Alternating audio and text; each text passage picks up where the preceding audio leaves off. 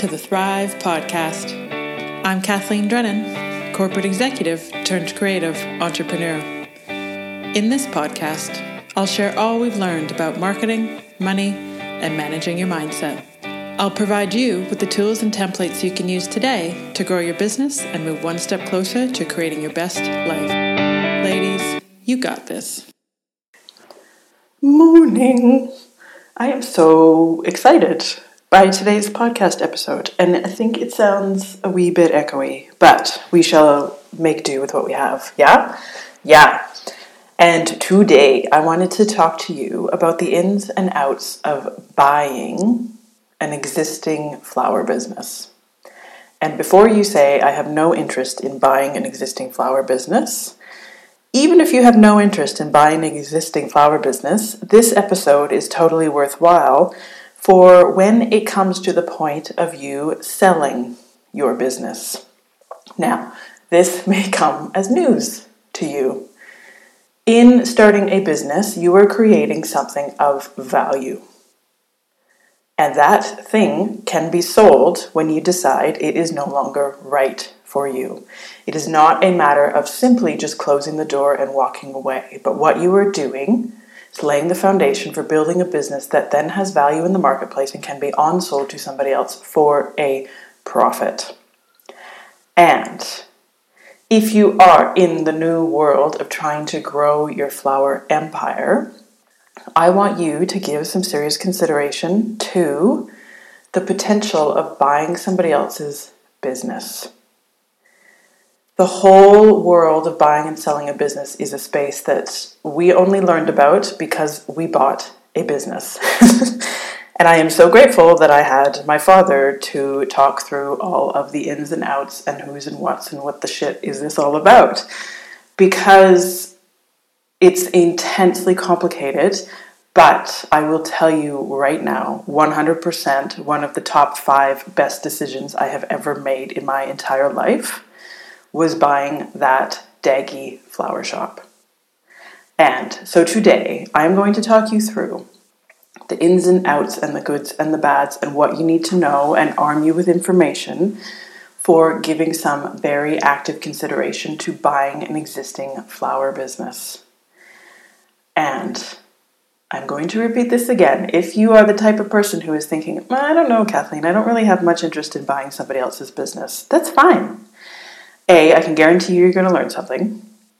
B, keep in the back of your head that this business that you are owning and operating has value to it. You can on-sell it to somebody else when you choose it is no longer right for you. And these are all of the things that you're going to want to think about when it comes to selling your business.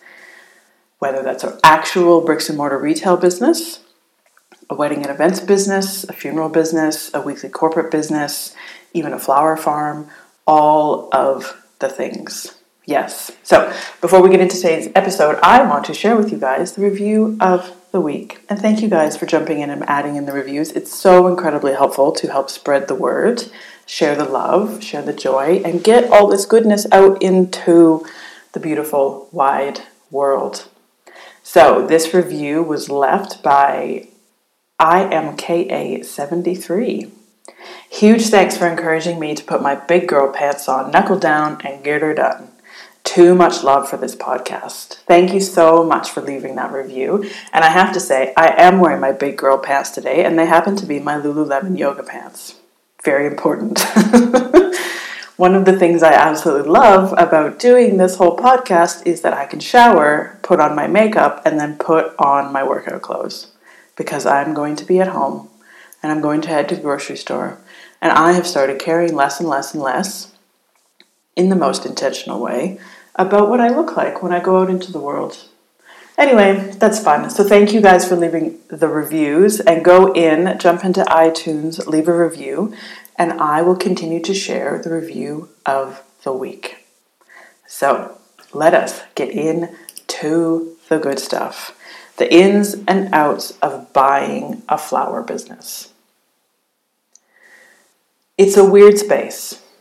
It's a space that is so foreign because it's not really talked about, because what you're doing is you're buying a small business. And you can Google flower business for sale. And you will find in your area that there will be businesses for sale that you didn't realize that were for sale.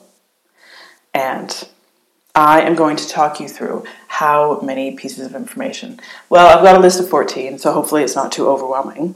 But let me give you an overview, first of all, of what it is you are actually buying when you buy a flower shop. Because you might be sitting there going, I don't really understand this. And it's fair, because there is a big pile of like a nebulousness that you're buying when you buy an existing flower business, plus some very real and physical assets. So let's start with the easy stuff, the physical stuff. And this is going to depend entirely on the type of business that you're buying, but I can even tell you it's going to apply for businesses that are not even flower businesses. So it could apply to a women's clothing shop, card shop, restaurant, everything, right?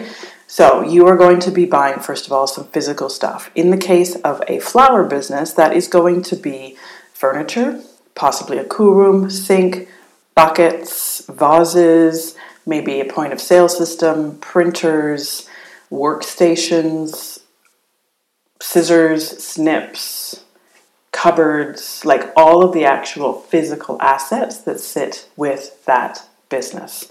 So if that's a retail shop, you can envision walking into a retail shop and there are some physical things that you can touch, you can handle. You might be buying somebody's home studio. No, you're not actually buying their home, but you're buying all the physical assets that fit within their studios. So it could be everything from like the mirrors that sit on the wall to the shelving units, to all the buckets they have, to all their styling and props, to chicken wire, parafilm, snips, scissors, twine, all the little bits and pieces, right? So it's everything that you can touch. And technically speaking, your accountant will divide things into inventory and then assets of the business, right? So inventory is anything that you can on-sell to a customer at value, right? So flowers are actually considered inventory. Vases, if you're selling them on to a client, are considered inventory, whereas a workbench or a point of sale system or a cool room are considered physical assets of a business. Now, follow me here. When you look at how the business is being sold, it's possible that they're selling in stock at value, right? So what they're saying is they're going to supply you with a certain amount of stock, and then you're going to pay for that stock separately to the price of the business that you're buying. In most cases, actually I shouldn't even say that because I don't even know if that's true.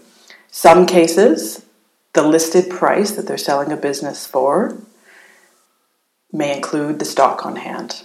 In some cases, it's going to say plus SOV, which means stock of value. It's all okay and totally possible to sort through that. Just be confident in the language that they're using when they post the business for sale. Now, what you are actually mostly buying through the value of the business and the purchase price that you're paying is this thing called goodwill. And that is entirely, in my photographic brain, I kind of think of that as like a cloud of nebulous goodness. Goodwill is a combination. It is the value of the business among the customers in your market. So it could be, and in many cases, your goodwill is actually then going to be the thing that captures assets such as your website, the shop location, social media outlets like the Instagram following, Facebook following, Twitter following, your phone number, a list of customers, a possible an email database. It's a combination, and it's incredibly hard to define, but it is essentially the value that, in quotes, the market has put on your business. And you need to some degree, basically just accept the fact that accountants know what they're talking about when it comes to goodwill. So if you Google asset sheet, and I know nobody out there is ever going to do this, but you could, because this is a really geeky business thing to do.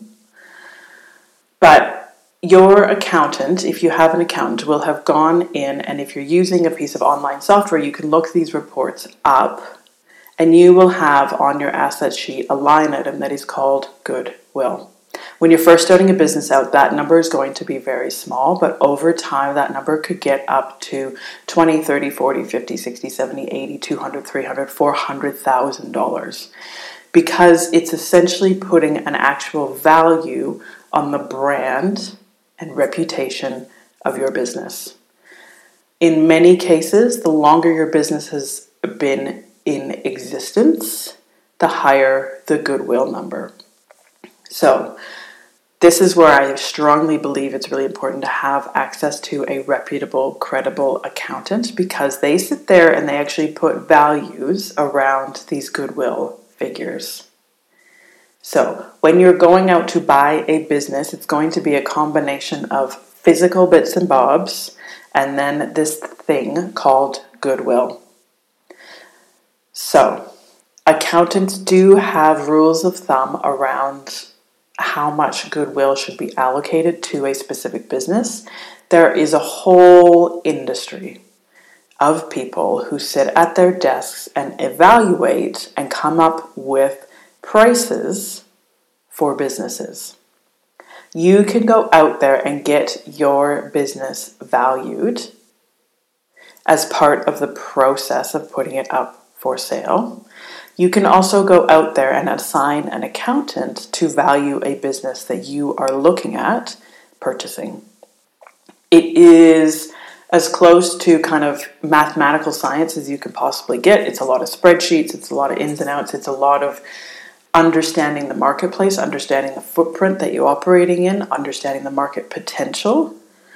And you don't necessarily need to understand how to do it, but you absolutely do need to find yourself a person who can help do it for you, and somebody who has a good track record and somebody who is credited. Right? So, I know that sounds scary and sounds daunting, but that is the biggest thing in terms of identifying the value of a business.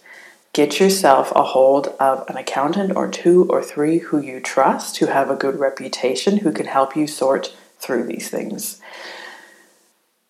Buying a business is a little bit more nebulous than buying a house, because your house is so much more around the physical assets that you're buying. 100%. If you're buying a house, there is going to be value that the market has put on that house that essentially matches the rate of inflation over time.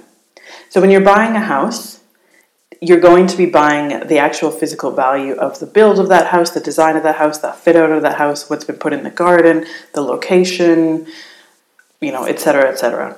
Of course, there's also going to be the fact that all of those things have increased in value over time. Same thing with a business. You're buying the physical assets that sit there, the inventory that you can sell for a profit, and then the goodwill or the value that the market has put on that business because it has existed for X number of years or decades. So find yourself a good accountant. When you found yourself a good accountant, or if you are thinking about approaching a business directly, because you can simply send them an email and say, hey, I saw your posting.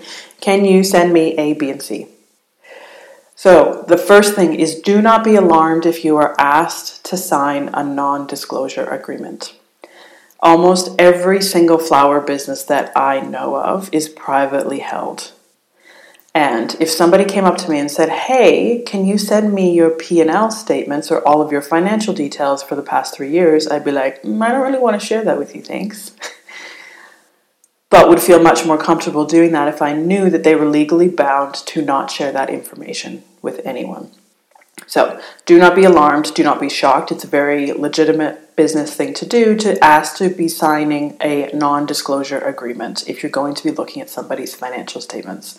That non-disclosure agreement purely says you are not allowed to go out and shout from the rooftops the things that you learn about this business. Treat that with professionalism. Treat that business owner the way that you would want to be treated. Have the utmost respect and appreciation for what they're doing, and please don't go out there and shout from the rooftops their annual turnover, how much they pay for salaries, how much they pay for rent, all of the things. So, after you've potentially signed that non-disclosure agreement, what you want to be asking for is the last 3 full years of their profit and loss statements. So that profit and loss statement needs to come from a certified accredited accountant, not simply somebody putting numbers down on an Excel spreadsheet. And some things that you are going to be looking for now. Sidebar. If you have never seen a profit and loss statement, Google it. Just Google profit and loss statement and go to the images section in Google and just see what they look like. It's essentially a chart, and at the top of that chart is going to be a line item that says total sales, and then there may be like 1 or 2 lines underneath that, and then it's going to say costs of goods sold. So, in many cases, I think in all cases, your profit and loss statement is going to have numbers that are reflected before tax. So just keep that in mind. So the top of the statement is going to be total sales, and then 1 or 2 lines beneath that is going to be a line item called costs of goods sold. So what you want to look at is total sales over the last 3 full years, costs of goods sold, so that is how much did they spend on inventory to then deliver that total sales.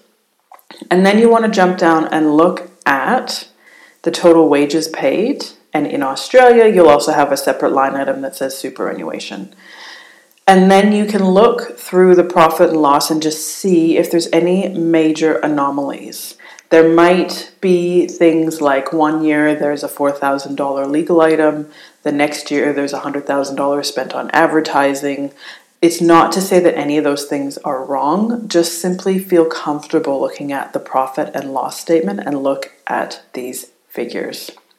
So the biggest thing you're going to be looking at are total annual sales, and remember that's before tax, the cost of goods sold, and if you are comfortable figuring out the percentage of your cost of goods sold to your total sales revenue, you also want to be looking at your wages and your superannuation. Now, the benefit of if a business is posted for sale and it's posted through a business broker, then they will have pulled together a little bit of collateral that outlines these figures for you. So they will have outlined, how much the owner-operator income is. They will outline the total annual turnover, which is the same as total annual sales. Then you can look at the cost of goods sold or the inventory and create a percentage out of the total sales revenue. Now, this may come as a shock to you, but in Australia, and I would assume in other places around the world, in Australia, the Australian Tax Office actually has set ratios or benchmarks of cost of goods sold to total revenue. They look at those benchmarks to make sure that you're not laundering money. But if you're at all curious, Google, even if you're not in Australia, Google Australian Tax Office floral business or florist, and even just type in like ratio, and you'll get pointed in that direction. So if you're at all curious, your accountant in Australia will know those facts and figures, but you can also just look up that information for your own information and for your own confidence. So that is what a P&L statement is all about. In most cases, your total sales will increase a little bit year upon year, but it's also okay if it's not. And I know that sounds crazy because you might be thinking, oh, but their sales are going down. But it could be that the market reality is changing. And I will get into that a little bit more. But don't be surprised if you feel like the sales are actually going down a little bit. That is not necessarily a reason to not buy a business. Essentially, their profit and loss statement is going to be the single best way that you can get kind of a heartbeat, a pulse, a gauge on that business and how the structure is currently set up. So the next thing you're going to want to ask the existing owner of the business is if they can send you through, or they can talk you through, a weekly roster and a staff summary that includes the hourly wage beside each. And I will put in a giant asterisk here to say, do your due diligence and check the math to make sure that that roster adds up to what they have outlined on their P&L statement. It is very possible that it is different. It is very possible that an existing business has been paying their staff cash and not declaring it to the tax office.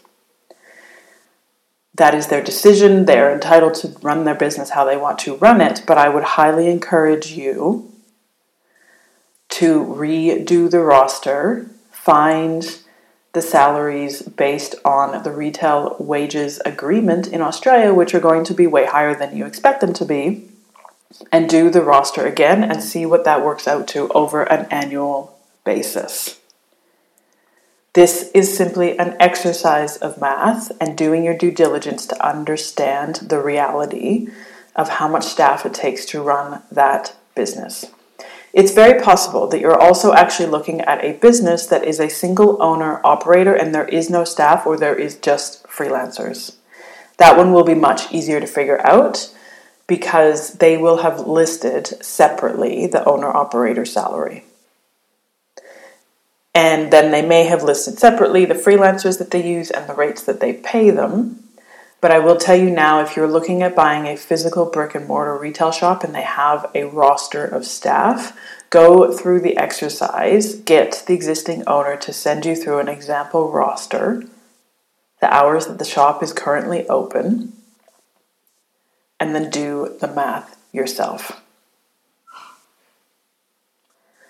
You will be grateful for having done this homework before you get into the business itself. So, the next question to ask is ask the existing business owner to break out for you in writing, even if it's just in an email, the sales by category or the revenue by category. So what I mean by category is the total sales done over the year by walk-in, online, phone, weddings, events, funerals, corporate work, workshops, network, meaning if they're part of any Petals or Interflora. A savvy business owner will be able to tell you these percentages. Now, it is entirely possible that the existing business has not implemented a formal point of sale system, so they don't have these numbers at hand, but they will be able to tell you intuitively what the breakdown is. And if they don't know, or if they are not going to tell you, or if you don't even necessarily feel confident in their responses, I will tell you right now that you are in a massive position of authority and power and have the ability to negotiate the asking price. And what's even better, if you can ask them to outline those figures over the course of multiple years, that's an amazing bonus. But I will possibly go on a major tangent at this point and say, one of the reasons I am so grateful that we bought the business that we did is because it had a massive allocation of goodwill to it, but it had a massive potential. It was a business that had not been actively progressed in at least 5 years. The cash machine, when we bought it, was one of those old school ticka. It was covered in helium balloons, artificial flowers, pink and blue teddy bears. We, over the course of 4 years, pushed that business so far into the future, and we implemented a point of sale system where at any given moment of time, we can pull up and understand the percentage of walk-in, online, phone, weddings, events, funerals, corporate work, workshop, network orders. We can also look at how those figures evolved and changed over time. So, just because the existing owner doesn't necessarily know how this has evolved over time doesn't make it a bad business to buy, because one of the things that you are looking for is potential. You know the old saying, you're looking for the worst house on the best street? I reckon when it comes to flower businesses, you're looking for the daggy one. You're looking for the one that you can evolve into the business that you want to work in. If there are still florists out there that are selling pink teddy bears and helium balloons and use polka dot ribbon, those are the businesses that you want to buy, even if you're in a small town. So, this question about asking the existing owner to break down sales by category, if they don't know what that's looked like over the past few years, don't use that as a reason not to buy the business. Simply go in and try and understand and see if you're able to get access to the information and decipher it yourself. I will also tell you, and I will talk about the lease agreement in a couple points down, but one thing I will jump in here and tell you about is your physical retail shop location is going to become less and less and less important as you increase the number of sales that you take online, over the phone, the number of weddings that you book, the number of funerals that you book, the amount of corporate work that you take on, the number of workshops that you take. And that gives you increased bargaining power with the landlord. We noticed that over time that the percentage of orders that came in through walk-in in our business evolved so much over the course of the time of the window that we were in one location that it gave us the impetus to say, you know what, it's totally okay to pick up this retail shop that's been in this location for 28 years and move it next door. Massive decision. But being able to capture that data and talk about and understand the percentage of walk-in, online, phone, weddings, events, funerals, corporate work, workshops, and network orders is what gave us the opportunity and opened our eyes to the potential about moving that business. So that's a lot of information in itself. Food for thought. Don't forget, you can always come back and listen to this one later. So moving on to the next point. Do your on-the-ground homework. Check their Facebook reviews, check their Google reviews, all the good ones, all the bad ones, and see what the owner's responses are. All of this is purely anecdotal, but it'll just give you a really good sense as to where this business sits in the minds of customers. 100% you or someone that you know and somebody that you trust, do a mystery shop. Do a mystery shop and walk into the business and order something. Phone and go through their website. If they do deliveries, get them to deliver flowers to you. Understand what the current customer service experience is all about. Spend as much time as you like on their website. Put in an order if you want. Send flowers to yourself. You are totally allowed to do that so you understand what it is that you will be buying. Spend time exploring the social channels. Go into the Instagram, see how many followers they have, see what kind of engagement they get.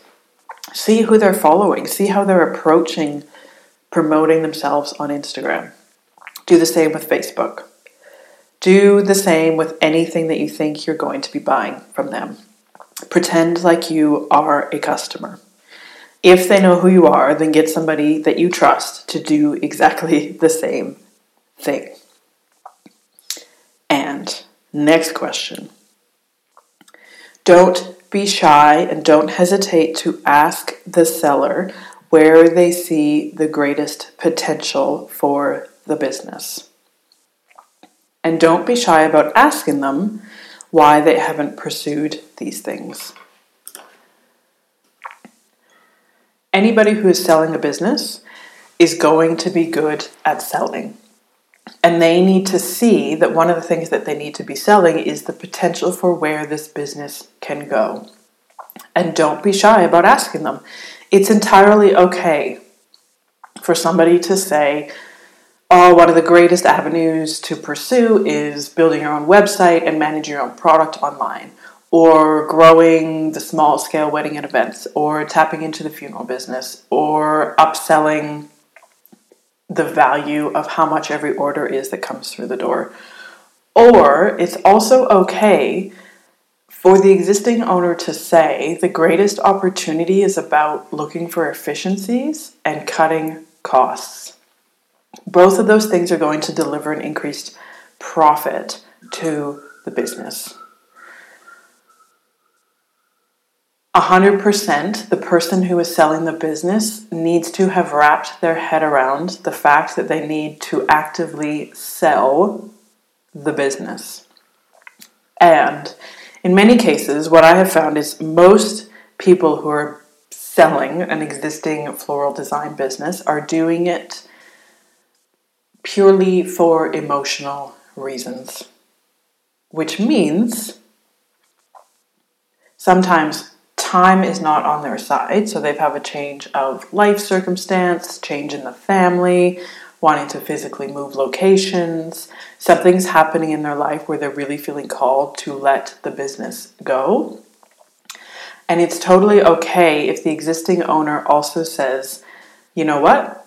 The business is running quite well as it is, and it brings in a decent income. It's incredibly emotionally fulfilling. It's not too taxing. They've figured everything out. And what you are doing is essentially buying yourself a job and an opportunity to be in charge of a business and refine this machine.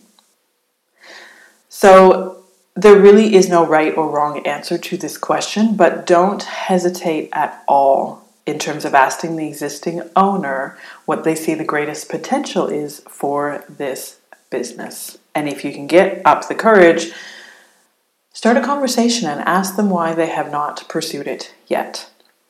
And if their answer is, we just haven't made it a priority, or we just haven't had the time, super, because you can do that. Because you can come in with fresh eyes and evolve and change what you think needs to be changed. Because this is the ultimate example of your business, your rules. Okay, moving on to the next one. And this is something that we didn't think about at all before we started this process way back when.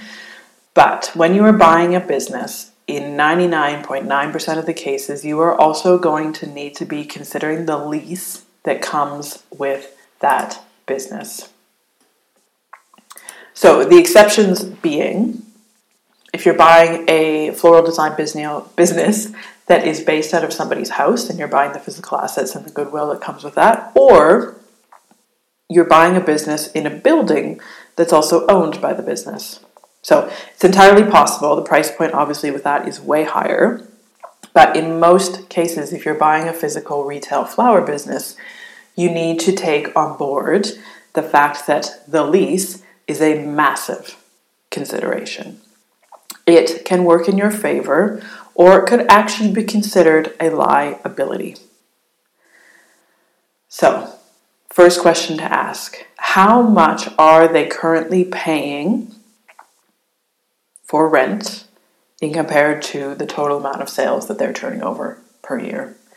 Generally speaking, a good rule of thumb is somewhere between 8 to 12%. If it's less than that, fabulous. Totally fabulous. If it's more than that, you better have a pretty good freaking reason why. The rental prices in our area are more expensive in many cases than they are in the high foot traffic areas of Sydney, Australia. So be smart about where you place your business, and whenever you can, make sure you lean towards the lower end of 10 to 12% of the amount that you're paying for rent as compared to your total turnover. Now, if you're looking at buying a business that has no signed lease, that they have their lease is kind of run out and the landlord has agreed to simply move month to month, this is a major red flag because that landlord can evict that business at any time and decide to allow another business in that does exactly what you want to do with no notice. On the flip side, if you're looking at buying a relatively new shop that has set itself up or signed a very long and expensive lease agreement, I would consider this a liability. They don't necessarily have the annual turnover to rationalize an expensive lease, let alone the fact that it is a 5 or 10 year agreement. So essentially what you're buying is a business that is trapped in that lease and you cannot move it for 5 to 10 years. So the two big red flags are a business that's been around for a long time that is set on a month-to-month lease, red flag, or a business that has not been around for a long time and does not have the proven expertise in the marketplace, but has committed themselves to a 5 to 10 year lease agreement. In an ideal scenario, I would say, and I'm kind of making this up, but I would say you want to be looking at a business that's been around for a longish period of time that has a fairly flexible time frame on the lease. So if you guys are interested, I'm happy to do an entire podcast on understanding the world of leases because it's a whole other bucket of quagmiry information. But you can negotiate your lease for 1 year, 3 years, 2 years with the option to extend for another 2 years, etc., etc., etc. Your landlord will come to you with what their framework is, and then you can always go back and say, this is the period that I want this lease to be agreed for, and then in that lease is what's considered an option, and that option is, within a set window, you as the tenant can go back to the landlord and say, we want to enlist the option and extend our lease for X period of time. Right? So instead of necessarily going in and signing a 5 or a 10 year agreement, you can go in for a short-ish window, i.e. 3 years, and then negotiate in the options to extend that lease. So I will also say this whole bucket of lease agreements and understanding is find yourself a beautiful solicitor who you love and you trust, because they will be able to explain all of this to you. And when you're going in to buy an existing physical retail store, you're as much buying that business as you are negotiating with that landlord to be in the place that you want to be. Now, you are absolutely allowed to go in and buy a business, and if the lease is up for renegotiation, if you want to move the business, you can move the business. But just remember that so much of the intrinsic value of what you're buying may be on the fact that that business has been in that location for that long. So I just essentially want to say giant starburst next to the lease side of things, because that can be as much of a headache as negotiating with the actual buyer, I should say seller of the business. Yeah? Yeah. So just basically want to say, don't lose track of the lease. Keep that top of mind along with essentially the profit and loss statement. When you're going in to look at buying an existing business, ask about the lease as early as you possibly can. In many instances, when you see a flower business listed for sale, they will actually talk about the lease within that context. And that's very helpful. The next point is documentation. What, if anything, is actually written down? For instance, if you were to walk in as the new owner on day one, would you actually know what to do? Without the old owner or any of the staff there, would this place operate as a machine and deliver for you the sales that have been delivered in the past as outlined on the profit and loss statement? 100%.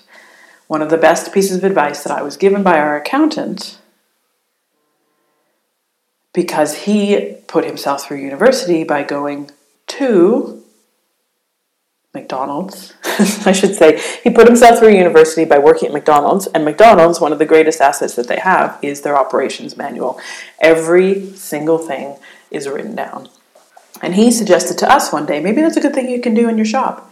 And I'll tell you right now, it was one of the best things that we ever did. And it's a pain in the ass, and it's unglamorous, but so much value in having everything documented. You can pay a premium for a business that has everything documented. There is real value in having every single thing written down. Where is the product ordered from? How often is product ordered? How do you order? What's a typical staff roster? Who have you ever had on staff in the past? What's your actual pricing model? Do you have job descriptions for everybody? How do you deal with billing? How do you turn the lights on? How do you turn the lights off? Who handles your electricity? How are the windows cleaned? How is your website managed? How is your email coordinated? Everything and anything. And I will tell you right now, if you own and operate a business, start documenting every single system and process that you can think of, because that will create definitive value when it comes to selling your business.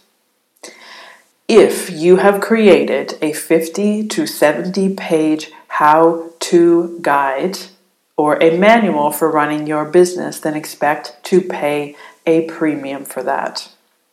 On the flip side, if nothing is documented, you, as the person looking to buy that business, have a lot of bargaining power, and don't be shy about going in and suggesting a lower price point. I will also say, if somebody is advertising their business as turnkey or walk in and walk out, then you have every right to demand that every single thing is written down. Every single thing. And the person who's selling the business might think that you're a royal pain in the ass, but if they are truly asking the value that they're asking, the ticket price that they're asking for their business, and they're promoting it as turnkey or walk in, walk out, that means that you need to be able to turn the lights on the day that you take the business on, and you will have no issues in being able to deliver the revenue that the person committed that you could deliver based on their profit and loss statement if it's considered turnkey and everything is documented. I will also say the next bucket to consider is staffing. So if you're buying an existing business and there is a list of staff members who are part of the business, it's not guaranteed that all of those staff members will decide to stay on when you buy the business.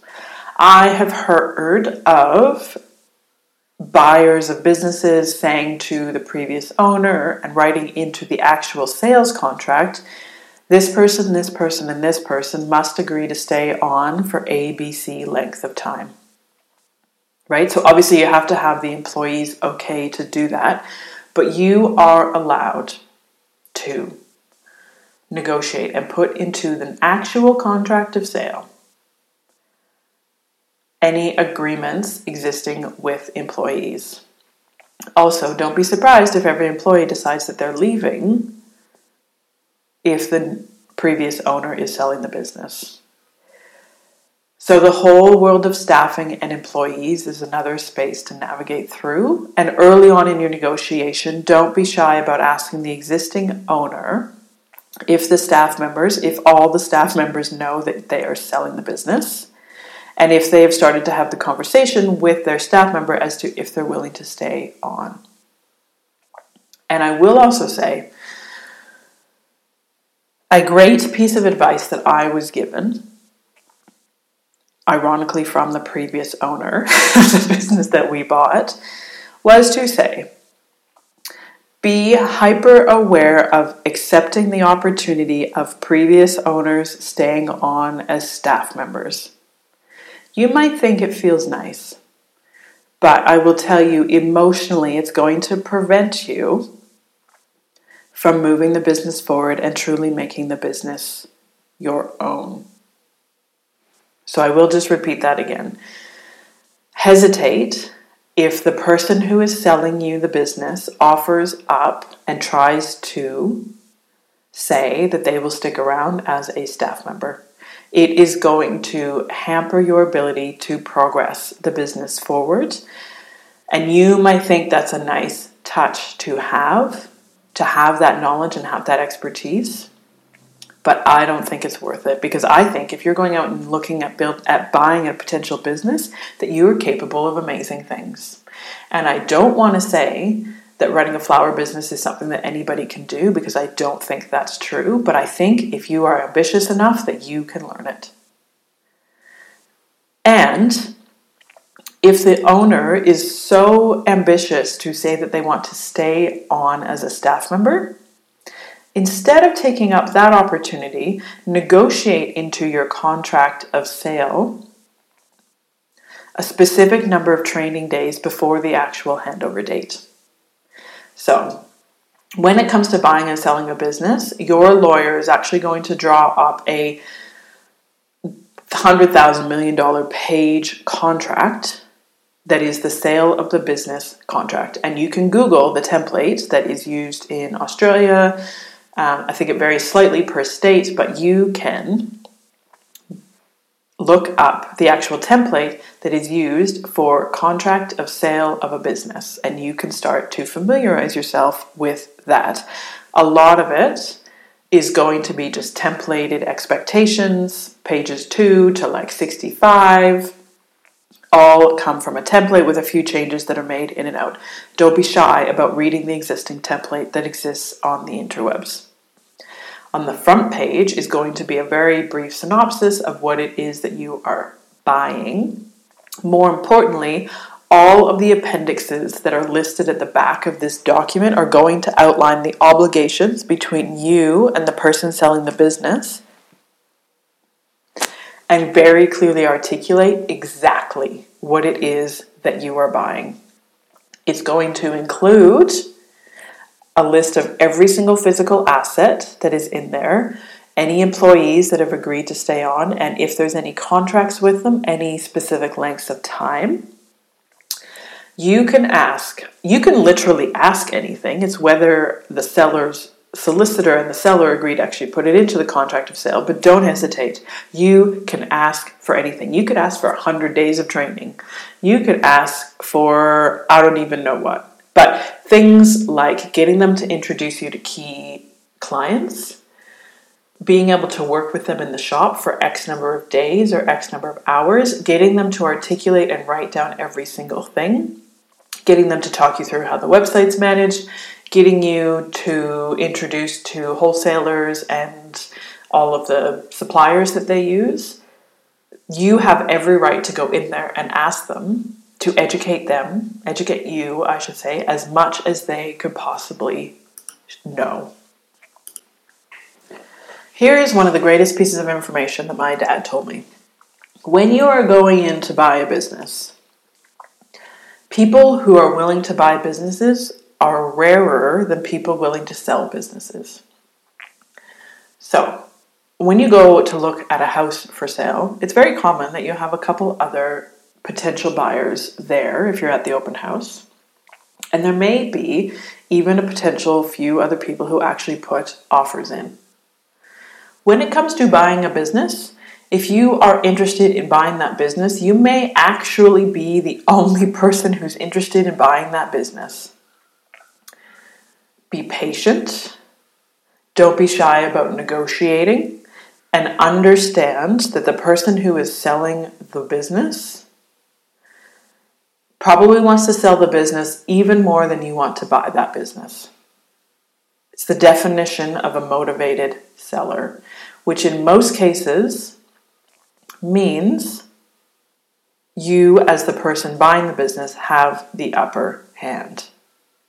So, food for thought.